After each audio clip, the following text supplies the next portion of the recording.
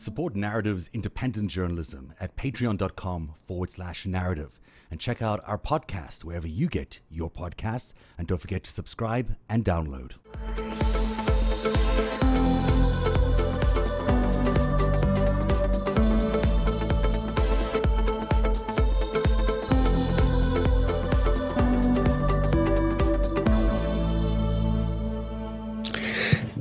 And we're joined by the amazing Dr. Dena Grayson. Hi, Dena. How are you? Oh, my gosh. The amazing Zev. How are you? Oh, thanks for having me. Thanks for that. What an introduction. Well, you are really amazing. You know, we love you very much here. And it's a good time to have you on because we're looking at these numbers as they start peaking. I don't know if it's a peaking, but they're certainly climbing across the country. And it looks kind of scary. Certainly the hospitalization numbers are terrifying for people. The hospital staff are beginning to burn out in various parts of the country. And we're beginning to see what looks like and feels like New York in March. Where it was just overcapacity of the hospitals, people having to make tough choices about whether people get to ICU beds or whether they can even admit new patients. And that's when the deaths started to spiral. So that's scary heading into a Christmas season for most families and most people in America. So my question to you is, how scared should people be? Well, Zev, I unfortunately have been predicting this massive wave of infections, hospitalizations, and deaths since January, as you know. Yeah. For folks that say, well, gosh, we never saw this coming. I mean, if you're a healthcare expert, shame on you, because this was very obvious. And unfortunately, this really falls at the feet of Donald Trump himself and Mike Pence and the rest of this so-called task force they have utterly failed the American people.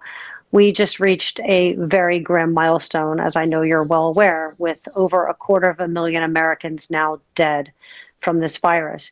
And, those numbers are projected before President-elect Joe Biden takes office on January 20th. And I am counting down not the days, not the hours, but the minutes and the seconds. Yeah, it's really looks like that. Well, yeah, Zev, and we're projected to lose well over another 100,000 Americans. Yeah. Okay. And you pointed out something really critical here. We remember what happened in New York, where really the healthcare system really was on the verge of collapse. And in fact, it really did collapse. We had so many people getting sick that they couldn't even go to the hospital and died at home. And it was hard to count everyone who was dying. We had mobile morgues being set up. Well, we already have that happening in El Paso, Texas. The difference between March and now, there's some very, very bad news and there's some glimmers of hope. The very, very bad news is that it's not just New York and Seattle. It's the whole country. The whole country is a sea of red, of uncontrolled viral spread. And remember when this happened in just these isolated pockets in March and last spring, we could mobilize resources like doctors and nurses and ventilators, and we could mobilize the military to have the naval medical ships. Well, what do you do when it's 47 states? Right. Really hard to build that kind of infrastructure for people. And and so that was that's the bad news. But the glimmer of hope, you said there is some glimmer of hope, because what's that? Sure. So a couple of things. First of all, I think that we are testing more. So we are seeing, so the percentage of people getting hospitalized compared to the number of cases is much smaller. And really that is reflective of testing. Now, that does not mean I'm espousing Donald Trump's stupid crazy conspiracy theory that we're just having more cases because we're testing. Well, no, we're actually having more hospitalizations. So we know we're having more and more people are getting sick. We're having more and more deaths. So the situation is not good. So I just want to emphasize that is the true reality that we're dealing with. The other good news here, a couple of things. Doctors are better at treating these patients. So it's not just the availability of, Lilly's antibody therapy, which is really intended for mildly ill people that are high risk to basically prevent them from getting seriously ill. Remdesivir, which is highly effective, which is certainly, I would call it highly effective in ill patients, not critically ill patients, but mild to moderately ill patients, and just how to ventilate these patients. There's different ways they're positioning patients, et cetera, that is improving outcomes. So there is a glimmer of hope. And then, of course, we have the vaccine trials. So, Zev, I I am extremely encouraged. Okay, I mean that as with the strongest level of not just optimism, but really confidence. Pfizer's vaccine, I have every reason to believe that the FDA will authorize that vaccine.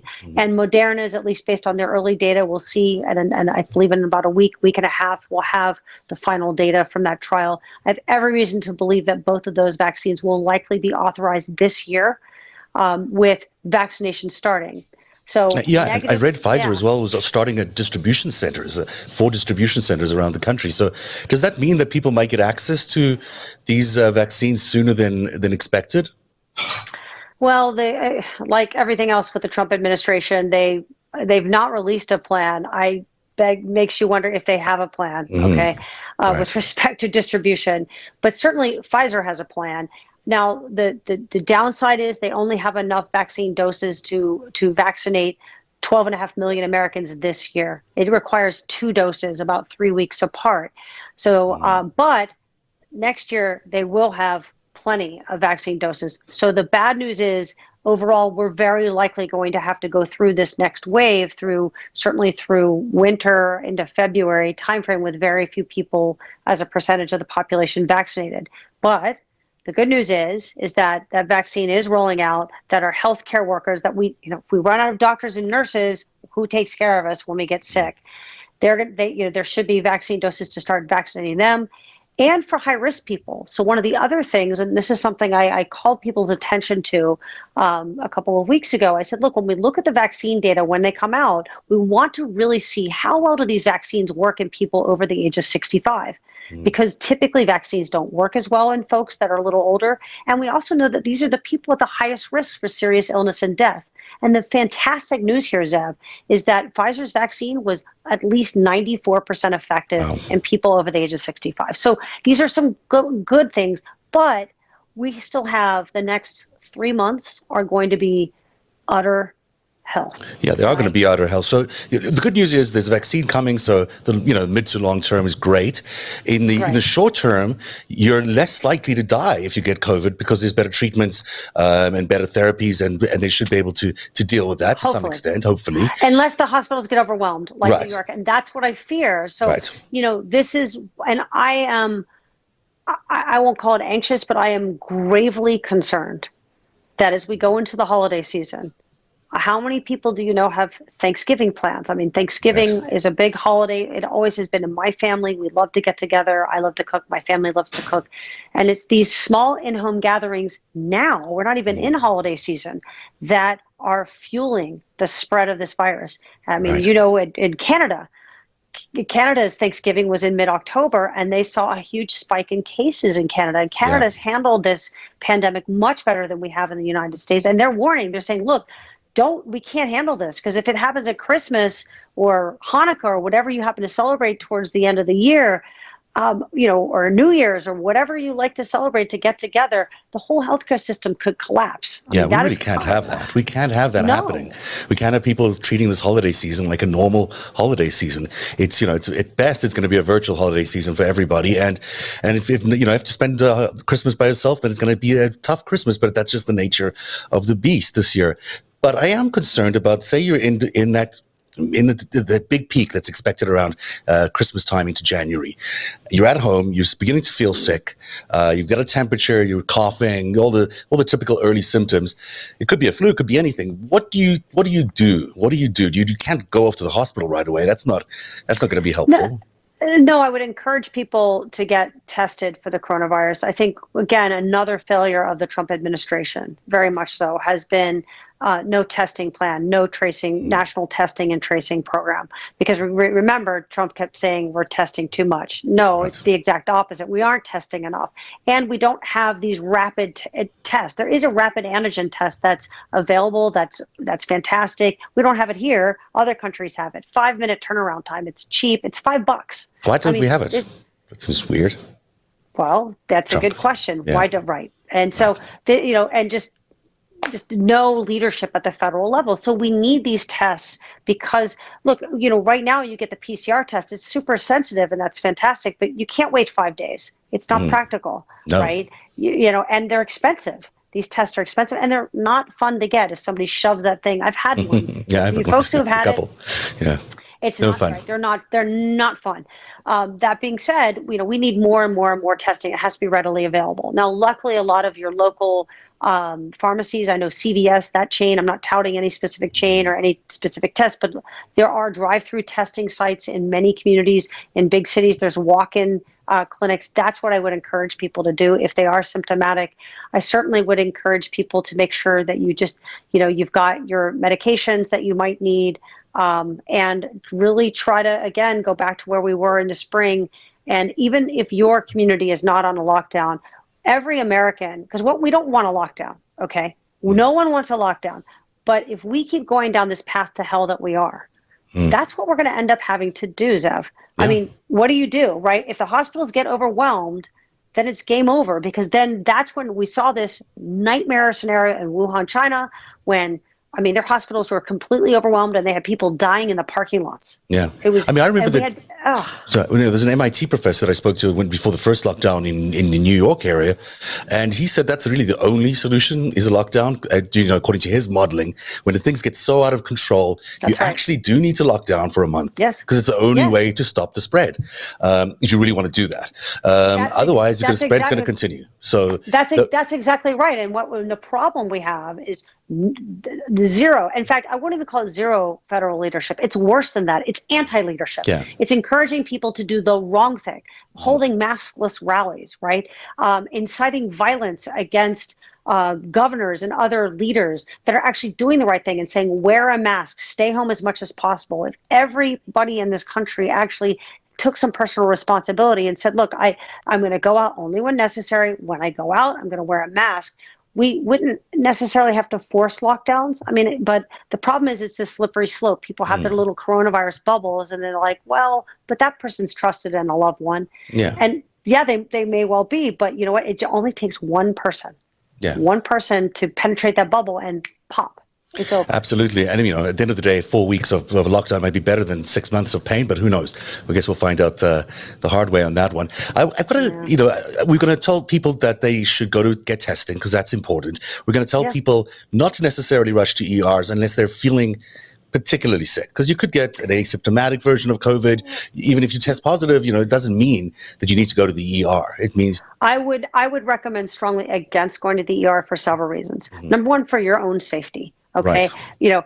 If you go to the ER, you could you may have the common cold, you may have influenza, you may have something else and not COVID-19, and you could get exposed to somebody with a coronavirus. So bad idea. Secondly, is we need to reserve those healthcare resources for those who are really, really sick. So signs that you need to go to the hospital would be things like shortness of breath. If you are short of breath, you need to go to the hospital. If you have any kind of neurologic symptoms, weakness, sudden weakness on one side, very, very severe headaches with fever, things that are much more concerning. And I think most folks kind of have a sense of like, this is more of like a typical, I feel sick.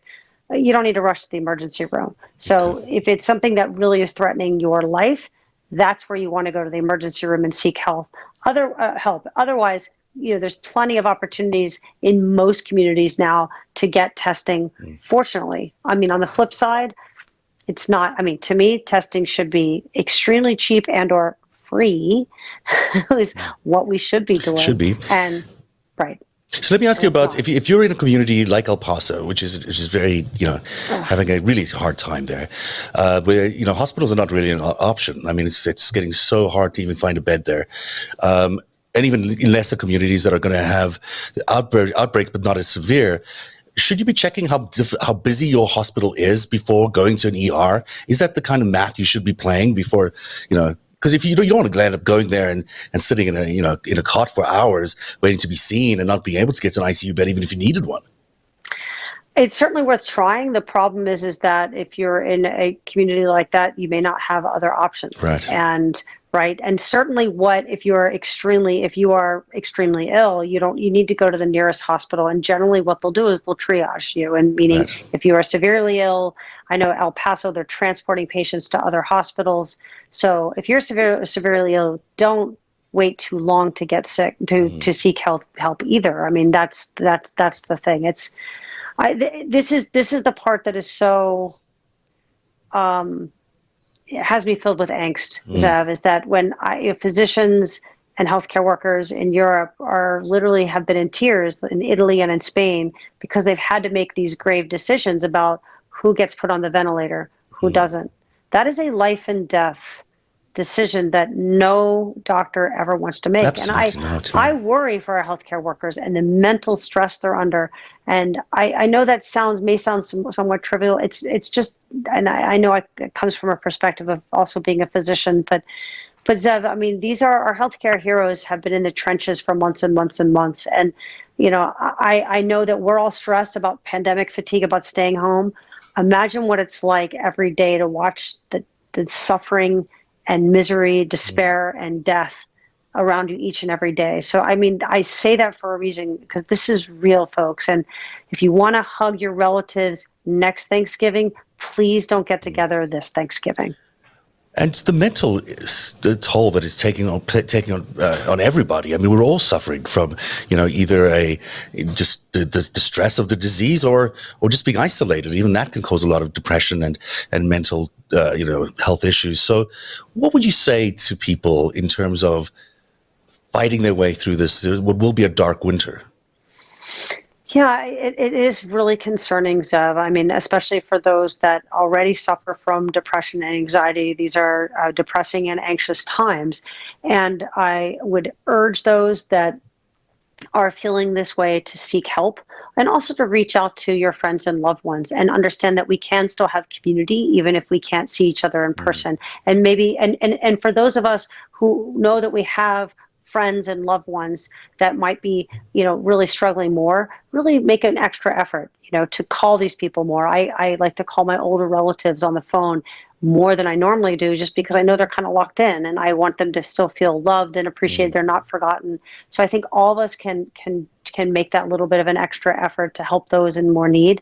But Zev, it's really hard. I mean, I luckily we do have these wonderful virtual tools like how we're chatting today, and I can't wait to hug you in person at some point. But at least we do have these really great, tools that are whether cheap or even free for folks to use, where they can, interact with their loved ones. And I think that's what we should be doing, each and every day, and especially during the holiday season. Yeah, and you can be creative. I mean, there's all these online games you can play on Zoom or whatever.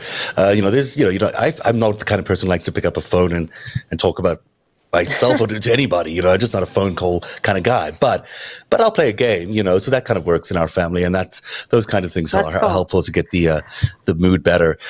Dena, thanks so much for coming on. Zev, one more thing I did want to say is the really, I've got to say, one thing that we don't talk about enough are the kids, and especially kids that come from disadvantaged homes. Right. This is something that,